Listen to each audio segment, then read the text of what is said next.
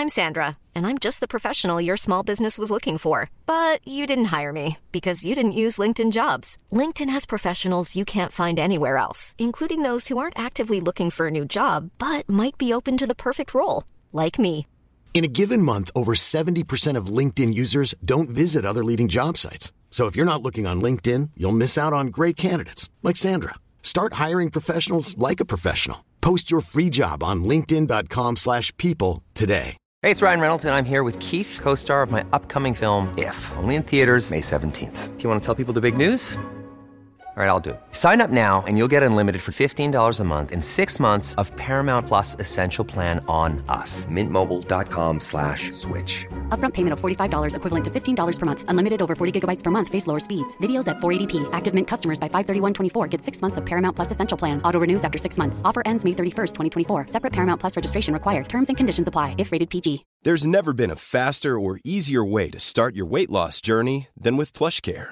PlushCare accepts most insurance plans and gives you online access to board-certified physicians who can prescribe FDA-approved weight loss medications like Wegovy and Zepbound for those who qualify. Take charge of your health and speak with a board-certified physician about a weight loss plan that's right for you. Get started today at plushcare.com/weight loss. That's plushcare.com/weight loss. plushcare.com/weight loss. Welcome to another episode of the Self-Build Plus podcast, where we chat with self-builders, suppliers and experts about all things home building and renovating in Ireland on both sides of the border. I'm Astrid Matson, your host and the editor of Self-Build magazine. Barry McCarran, who is an Instagrammer, I suppose, and he's mostly the chairman of the Passive House Association of Ireland. Great to have you. Thank you. Yeah, super.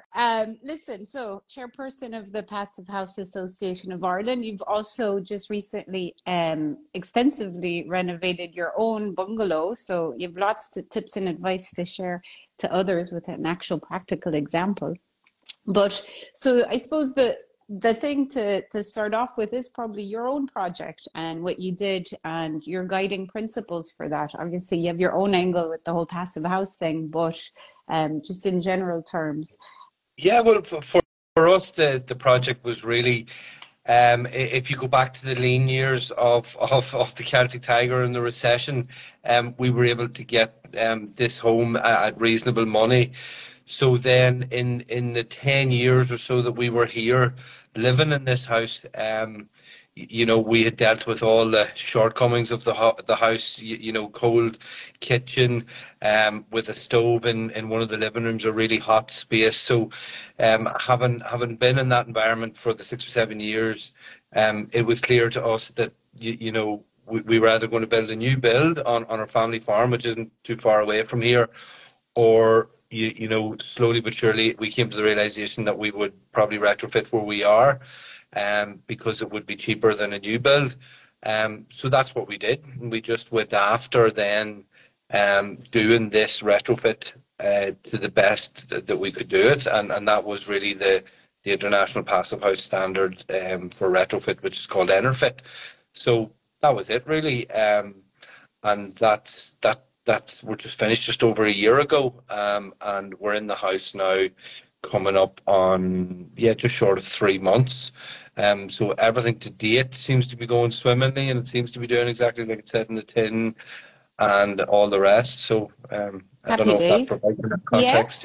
Yeah, no, excellent. So this whole ENERFIT system, so it's a fabric first approach, I guess. What are just the headline, we don't have to go into anything technical, but just the headline details of what you did to actually retrofit your own bungalow. So ours is the same as most other retrofits that are a deep retrofit now, and also in line with the Passive House Standard. So very simply, it's just 5 principles. Those are really good U values, floor, wall, roof. When you're doing that, you take care with the junctions and the details. So we're really looking at limiting thermal bridging with the details. That's the second principle. The third would be high performance windows in the form of triple glazed windows. And then principle 4 and principle 5 would be you make the building as airtight as possible to facilitate mechanical heat recovery ventilation. And that was it. Yeah. Okay. And airtightness, can you explain a bit more about what that actually is? I suppose insulation, we all kind of have an idea of insulation's a bit like a coat you put on the house to keep the heat in.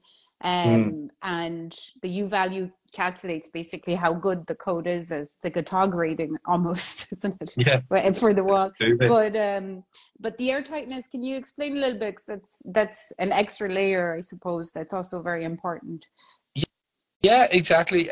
So air tightness is really a very misunderstood topic with a lot of people, but it's really the golden rule of thumb is you make the building airtight so you can ventilate. And a good analogy to bring that home to most people, and a reason also not to be nervous about making a building as airtight as possible is it's the same in your car, be it the hot weather of the summer or the cold weather that there is in the winter. Your car will recover heat from the engine and give it to you in the cockpit. If you had the 4 windows of the car down and you're driving along 60 miles an hour, that isn't worth a damn. And in the summertime, it's air conditioning that's in around you. And again, if you had the 4 windows down, the air conditioning wouldn't be working too well. So it's really around that. And now that I've mentioned windows, you can open windows in a passive house as well. That's another myth that pops up time and time again with all of this. So hopefully that analogy sort of explains it. For us on the project, we were very fortunate. For years I've been involved in the whole passive house business, and it's been for a lot of time tapes and membranes would follow the timber elements of the building. And then the other part would normally be, the plaster layers, and you're relying on the tradesmen and a bit of sequencing and project management. But what has happened in the last, say, 2 to 3 years in the Irish market is we've had the influx of airtightness paints, which are very, very, very helpful and allow homeowners to even do it. And on our project, we did have some professional expertise. Our builder did do a bit of it as well. And I suppose fortunate enough for us, we were able to do some of it as well, where you're brushing on the paint in various areas, and it's dummy proof, really. Mm-hmm.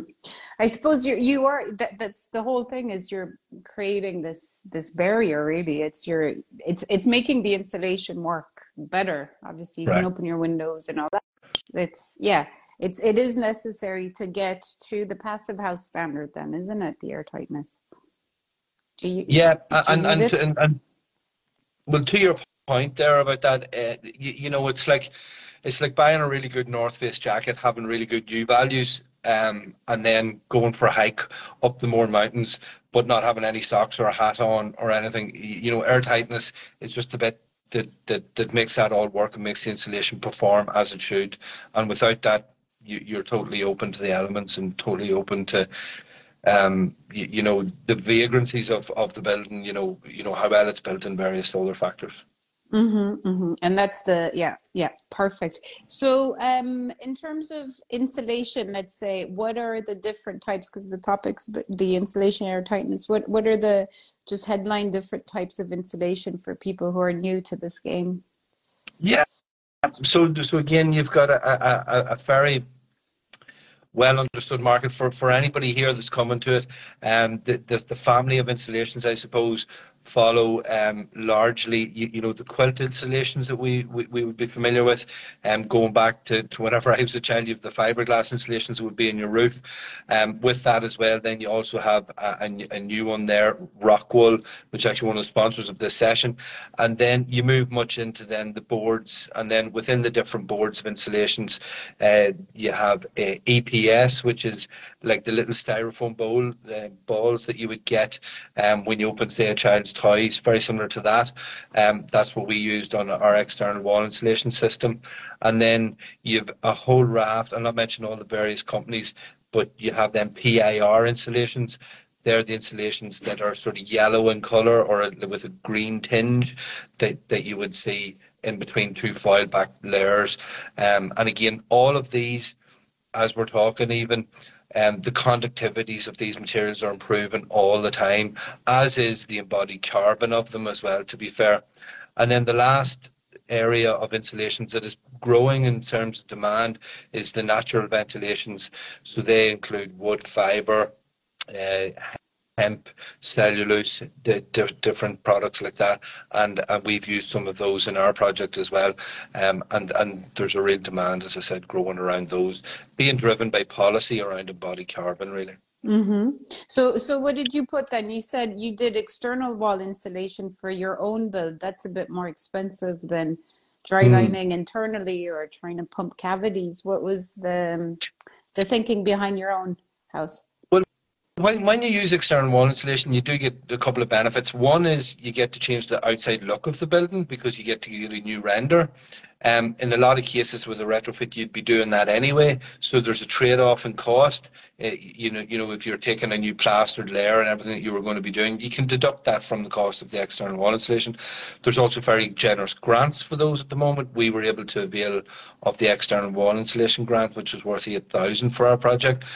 And as I said, the other thing that's really good is it's a wrap, essentially. So you deal with an awful lot of these thermal bridges. And earlier on, I highlighted the 5 principles of a really good retrofit or deep retrofit. And with that, all of those thermal bridges are almost certainly dealt with. There's a few others that you might have to deal with, but by and large, the vast majority of them is dealt with. And then for us, that was the external wall insulation system. That's what the walls were. We have a really good U value, just over 0.11, which is very good. And then in our roof space, we went for a very different sort of build-up, one that wouldn't be that common here, particularly in the northwest here, in Monaghan, northeast. It would be we had a 35 mil Gutex, which is wood fibre insulation, and then the 220 rafter, which is the depth of the rafter for people who don't know.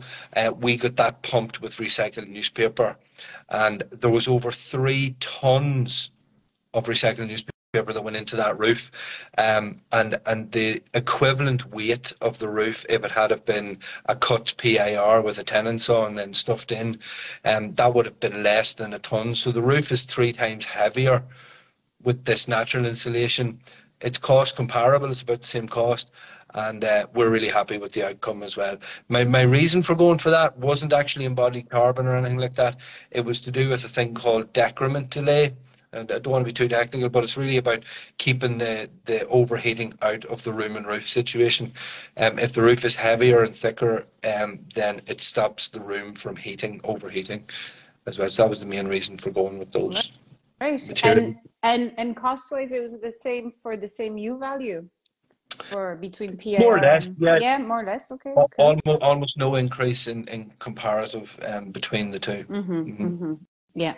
So the cellulose. So then, did you use it in the floors as well, or did you do anything with the floors? So the floor, yeah. So again, just back to, I already mentioned the family of insulations, board insulations that we talked about with the PIR foils. We had 2 layers of those to make up 180 millimeters of insulation that went into the floor, which is quite a depth. And if you look at the Instagram page, whenever we started the demolition, I remember doing a post which the insulation that was in the floor was only about the thickness of a curly whirly.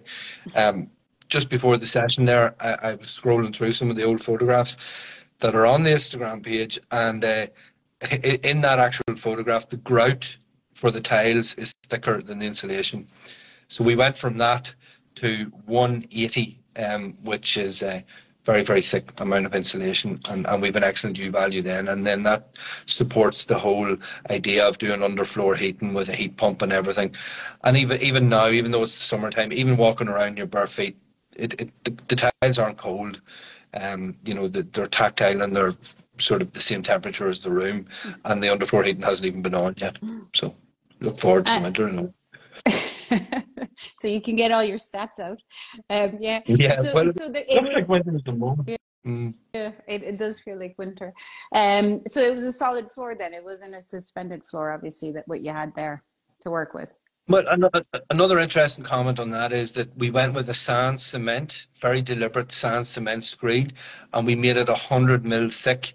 And I remember some of the construction team on site going, really. Why? And the whole idea there was that if we beefed up the floor screed with the underfloor heating in it, the thicker the screed and the heavier material it is, i.e. the sand cement, there is other types of screeds that you can get that are lighter. The heavier screed, the thicker screed would hold the heat longer. So if you were looking at a bar chart of this, it would be smoother sort of humps and downs rather than up, down, up, down, up, down. So it would hold the heat for longer. That was really the approach with that as well. But less responsive, that's kind of the trade-off. But if you keep it on all the time, it just can regulate itself then. Isn't that the idea? Not to totally need responsiveness. The whole idea of a heat pump is to, it's like the turtle and the hare. It sort of slow and steady wins the race sort of thing, yeah. So with the insulation types, basically, isn't it like my understanding of it is when you have the kind of thicker insulation, it tends to be cheaper because the actual inherent insulation value of it is less good. So you kind of, it's kind of you're always kind of balancing, the price with what insulation value you're getting for it. So are they all kind of equivalent cost wise at the end of the day?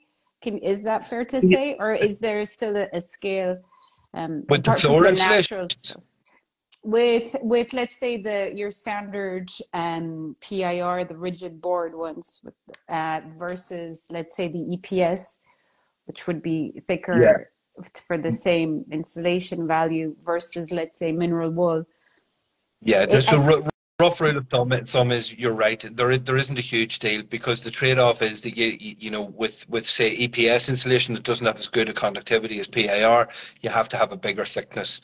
Therefore, it sort of does. So more cost. Yeah. So at the end of the day, really, it is about the application more than anything. It's not so much cost, isn't it, for insulation? Yeah, correct and right. And then on site, it's all about attention to detail. It's all about, and then for people that are tuning in today and they're the homeowner, it is those little things that you might think, oh, I'll not bother doing that. All those little things add up and make the difference.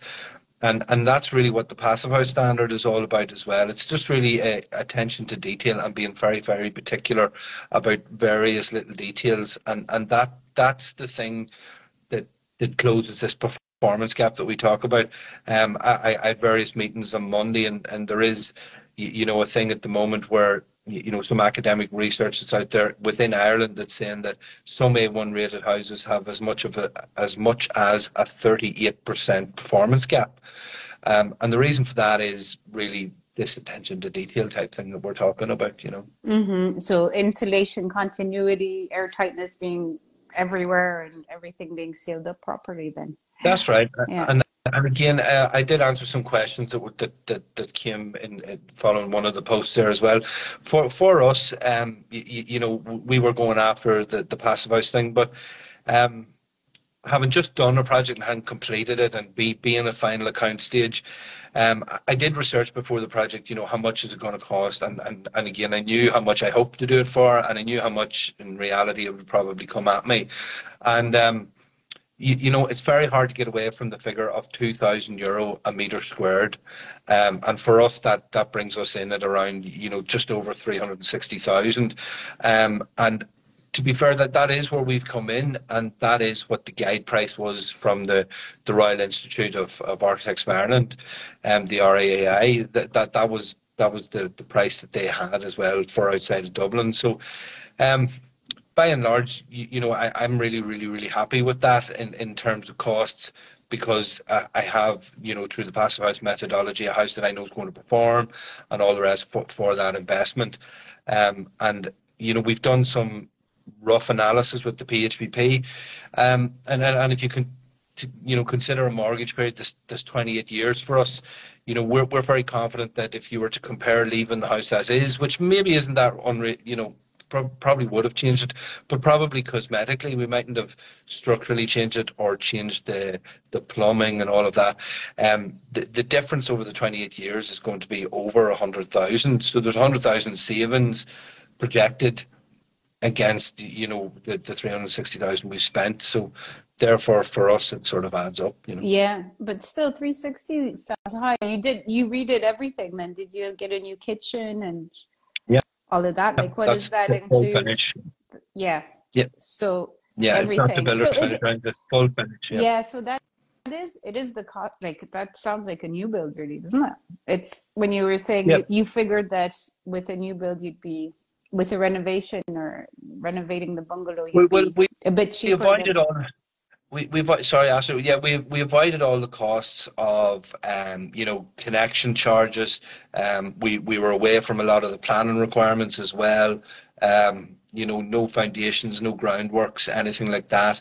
When we sort of were finishing off here, we already had our garden and everything. There's a lot in all of that as well. Sewer connections, everything was there as well. So all those. When I did a rough sort of cost to build up on the farm, I don't believe I would have got out of it for less than 500,000. Right. Okay. So definitely better value. Yeah, I think so. Yeah. Yeah. One size fits all seemed like a good idea for clothes. Nice dress. It's a t-shirt. Until you tried it on. Same goes for your healthcare.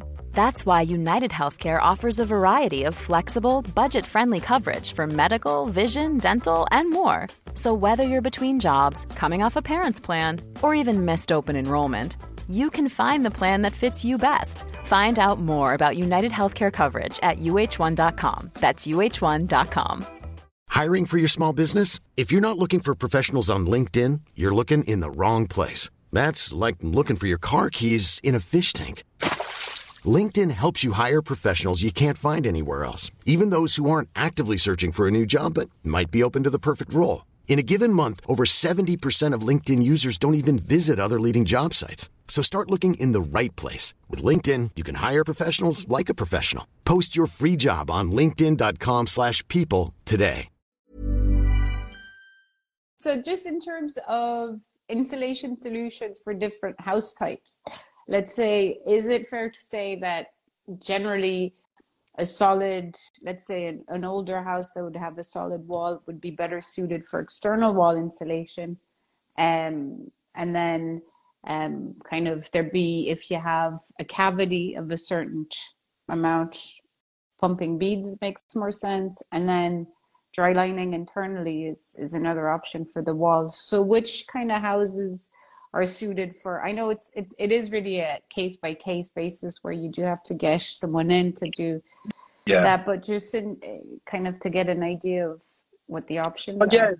So to talk about insulation for various house types, and again, you do get asked from friends and family and stuff all the time around this, and there is no rule of thumb per se that you can give everybody to take away, because there is such differences, and almost nearly if somebody even describes a house type to you and then you go to that house type, there's probably something else very unique there that is affecting that. But if a house is really old, like say older than the 1950s, a lot of the natural materials or insulation materials that I've mentioned today are probably very, applicable to that type of building in a lot of cases, particularly if it is, detached and of a heritage nature in terms of Georgian styles and different things.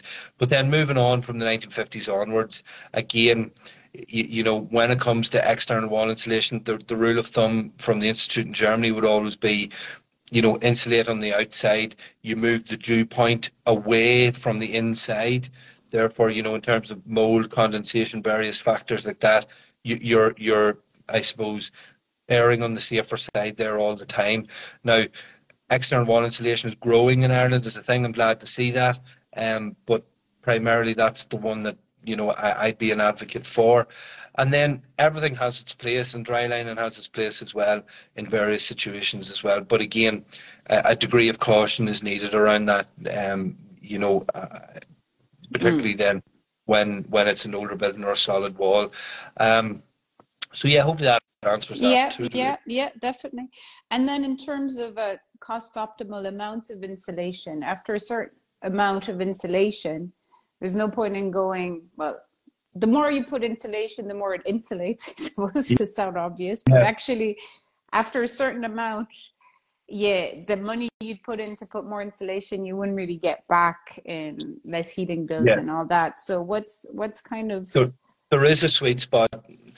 Really, you're trying to get all U values below 0.15 is the golden figure. In some cases, 0.10 is really the limit. I would say going anything below that, which some people do, it isn't cost effective at all. So really, in between a U value of 0.15 and 0.10 is the sweet spot there. And that means, you wouldn't really expect in Ireland, which is known as a cool temperate climate, to be having insulation levels much greater than 150 to 200. Once you go past 200, that is not cost effective, I would say, particularly with EPS insulation or anything like that. When it comes to, again, choice of heating systems and stuff, if you're looking to put in a heat pump, an air-to-water heat pump, and again, there's a lot of conversation, particularly in this whole Instagram space of home builders, a lot of discussions, a lot of people have asked questions over the last year about that as well. If you're looking to bring into play one of those types of heating technologies, the better you make the fabric, the better that will perform. An analogy that I would use all the time around this is like your fridge. Your fridge is a heat pump. It's in reverse. And the fabric of your fridge is very clear and understandable to everybody. It is a door that's full of insulation. The sides of the fridge, the roof, the floor of the fridge, they're all full of insulation. And you have an airtight seal on the door. That sound familiar? yeah. It probably does. So therefore, that's suitable for an air-to-water heat pump. But if your fabric isn't of that scale and you're not doing the whole air tightness, then it's completely okay to go with even an oil boiler in many cases, because you're going to use much less oil, with still going with average levels of insulation, average levels of air tightness. You're still going to have a much improved situation. Now, obviously, I'd advocate everybody to go as far as they can, but of course, cost is a thing as well for everybody, and you have to cut your cloth to suit. So, hopefully, that makes a degree of sense as well. Yeah, no, 100%. And maybe we should define what a U value is, because we're so used to these terms. But just to explain,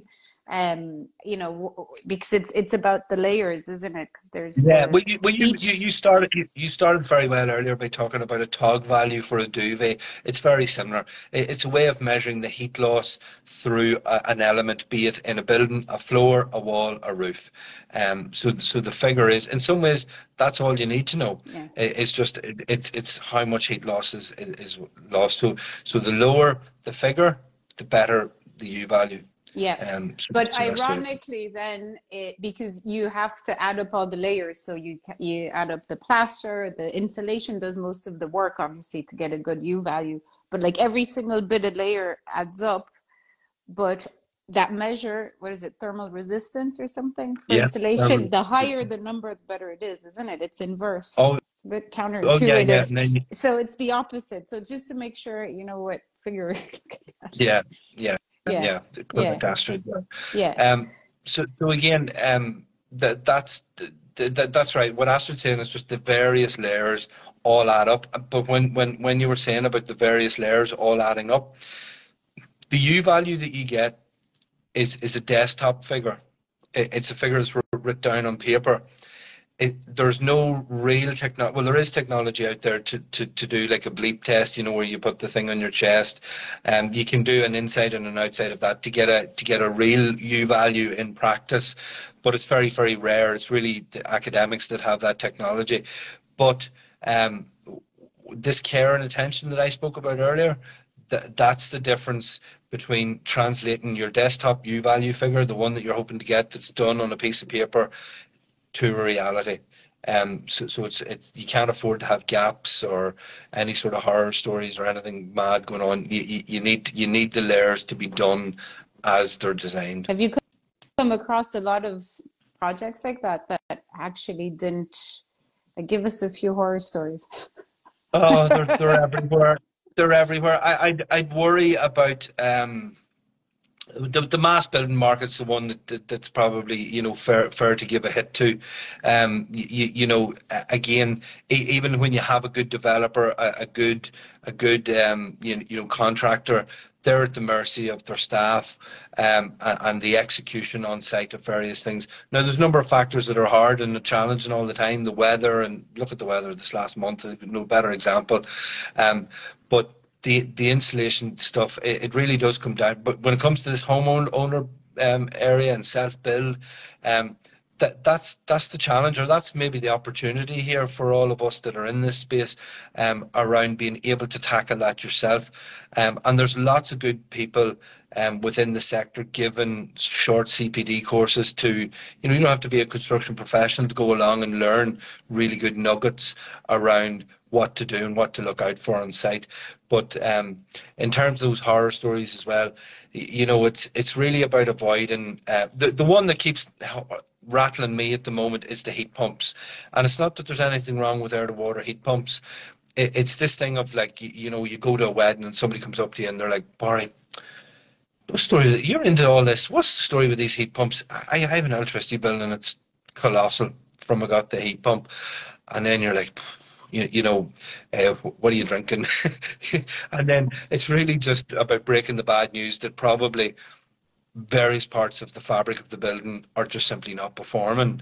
And it's about, has that got away? Probably in some instances, but is there some stuff you can do? Yeah, there always is something that you can do, depending. So it's really about that. So for me, that's the horror story that's ongoing at the moment. Yeah, because how do you identify that? Do you use your bleep testing, or what would you do to actually find out what the problem is in the house? The air tightness test is a real good one. And my experience maybe of teaching the Passive House tradesperson's course and different things over the years has really helped me see this, where builders are actually very funny. They come in and they start the course and they maybe argue with you for the first morning up until lunchtime, and then they have a bit of a group discussion, and then they come back and they're like, you're on to something there, or the whole thing mood starts to change, and then by the end they're very, very good builders at then turning around and giving you solutions to problems. But some of them then that have stayed on that journey and have stayed in contact with me, what you've seen then is that there's real pride in their work, but the blower door test, a lot of them see that as a stamp of approval. So the lower that they can get the house in terms of air tightness, that is an indicator of the quality of construction.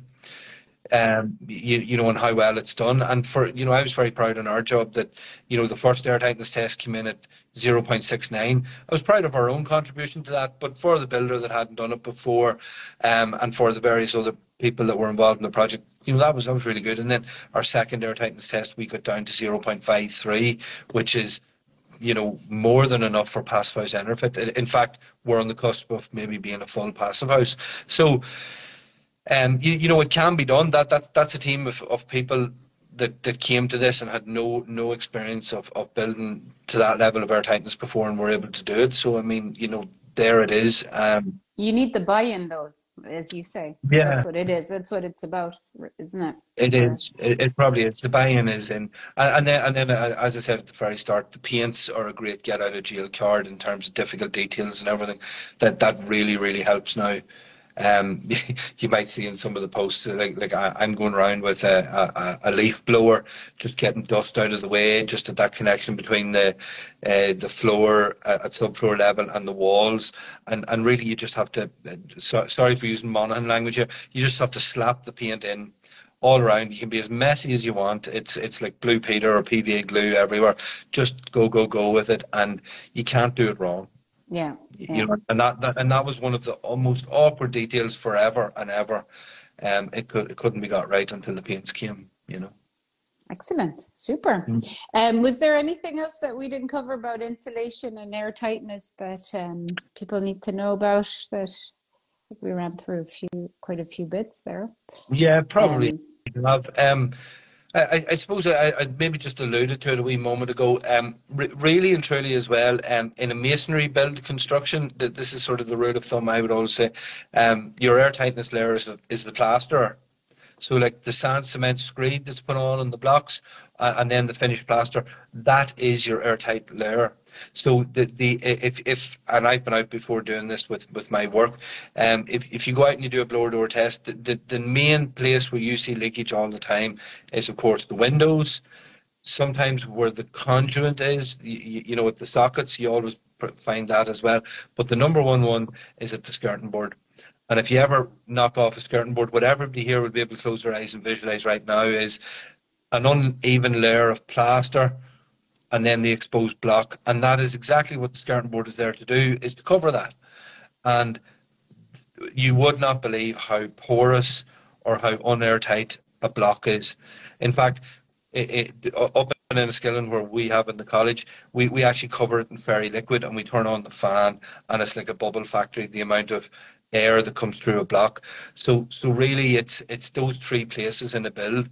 It's and it's all to do with the plaster, just getting that layer covering the block work. And if that's done, you're airtight with that detail. So I suppose just that you asked me, Astrid, about, you know, what else covering airtightness. That's it. Masonry is plaster, and then where you've timber elements, or if you've a timber frame building, it's all the tapes and membranes. That's where they come into play. So typically, again, thinking of most Irish construction now, and I am from a timber frame background, it's only in the roof part where you'd really be getting into the tapes and membranes, with the exception of the windows. But in a timber frame, then it's all membranes and tapes. Okay. So if you were to build that new house, what building method would you go for to make your life easy? I know that's probably a question you can't answer, but I would answer it very quickly. I think a number of things that I would look at. What I almost certainly would not do is build cavity construction. No way at all would I entertain that for a second. Block on its flat with external wall insulation could be very cost effective. There is suppliers in the Irish market now that have an aerated concrete block, which is very similar to having a block on its flat. You know, in Europe they call it monolithic construction, so one layer wall with external wall insulation. And again, the skill level comes way down there. You can't really mess that up. And then the other one that I would look at would be timber frame and ICF as well, because of their values. Timber frame I would look at because of the embodied carbon aspect of everything else. When it comes to looking at ICF construction, while the concrete is very bad in terms of embodied carbon, what it does give you is the ICF gives you that thermal bridge free situation, but it also gives you an inherent air tightness with poured concrete. So you're off to a winner there, and the speed of construction as well. And why not cavity wall then? It's just it takes too slow. It's too slow. It's too cumbersome. There's a lot of detail for me in it that you have to get right, and a lot of things you have to look out for all the way through. And I'd honestly believe, I'd predict this, that 10 years from now, I don't think at all it'll be the dominant form of construction. I think we'll have moved on from that. Yeah, you heard it here first. With if it's not already happening. Yeah. Oh no, it's not yet, I don't think. But I think people are moving away. There is a lot of detail for, like, all this, what do they call them, snots that get in, like the bits of, like, you need to keep the cavity clean and all that kind of stuff. It's not really reality, easy to do. That's very hard. Yeah. Okie dokes. Well, thanks so much, Barry. Really appreciate it. And your Instagram is Bungalow Retrofit, isn't it? Bungalow_retrofit, yeah. Bungalow_retrofit. That's great. Loads of details on that. It's a super page. That's great. Thanks, Barry. Thank you. Cheers. Perfect. Thanks, everyone. Bye. Join us next time for more tips and advice from experts and self-builders alike. And if you haven't already, subscribe to Self-Build Plus. It'll give you full access to the selfbuild.ie website, including the Self-Build Plus journey, which is your step-by-step guide to self-building and home improving. Your membership also gives you first access to all videos and podcasts, as well as access to our members-only Facebook group, which features regular Facebook Live events.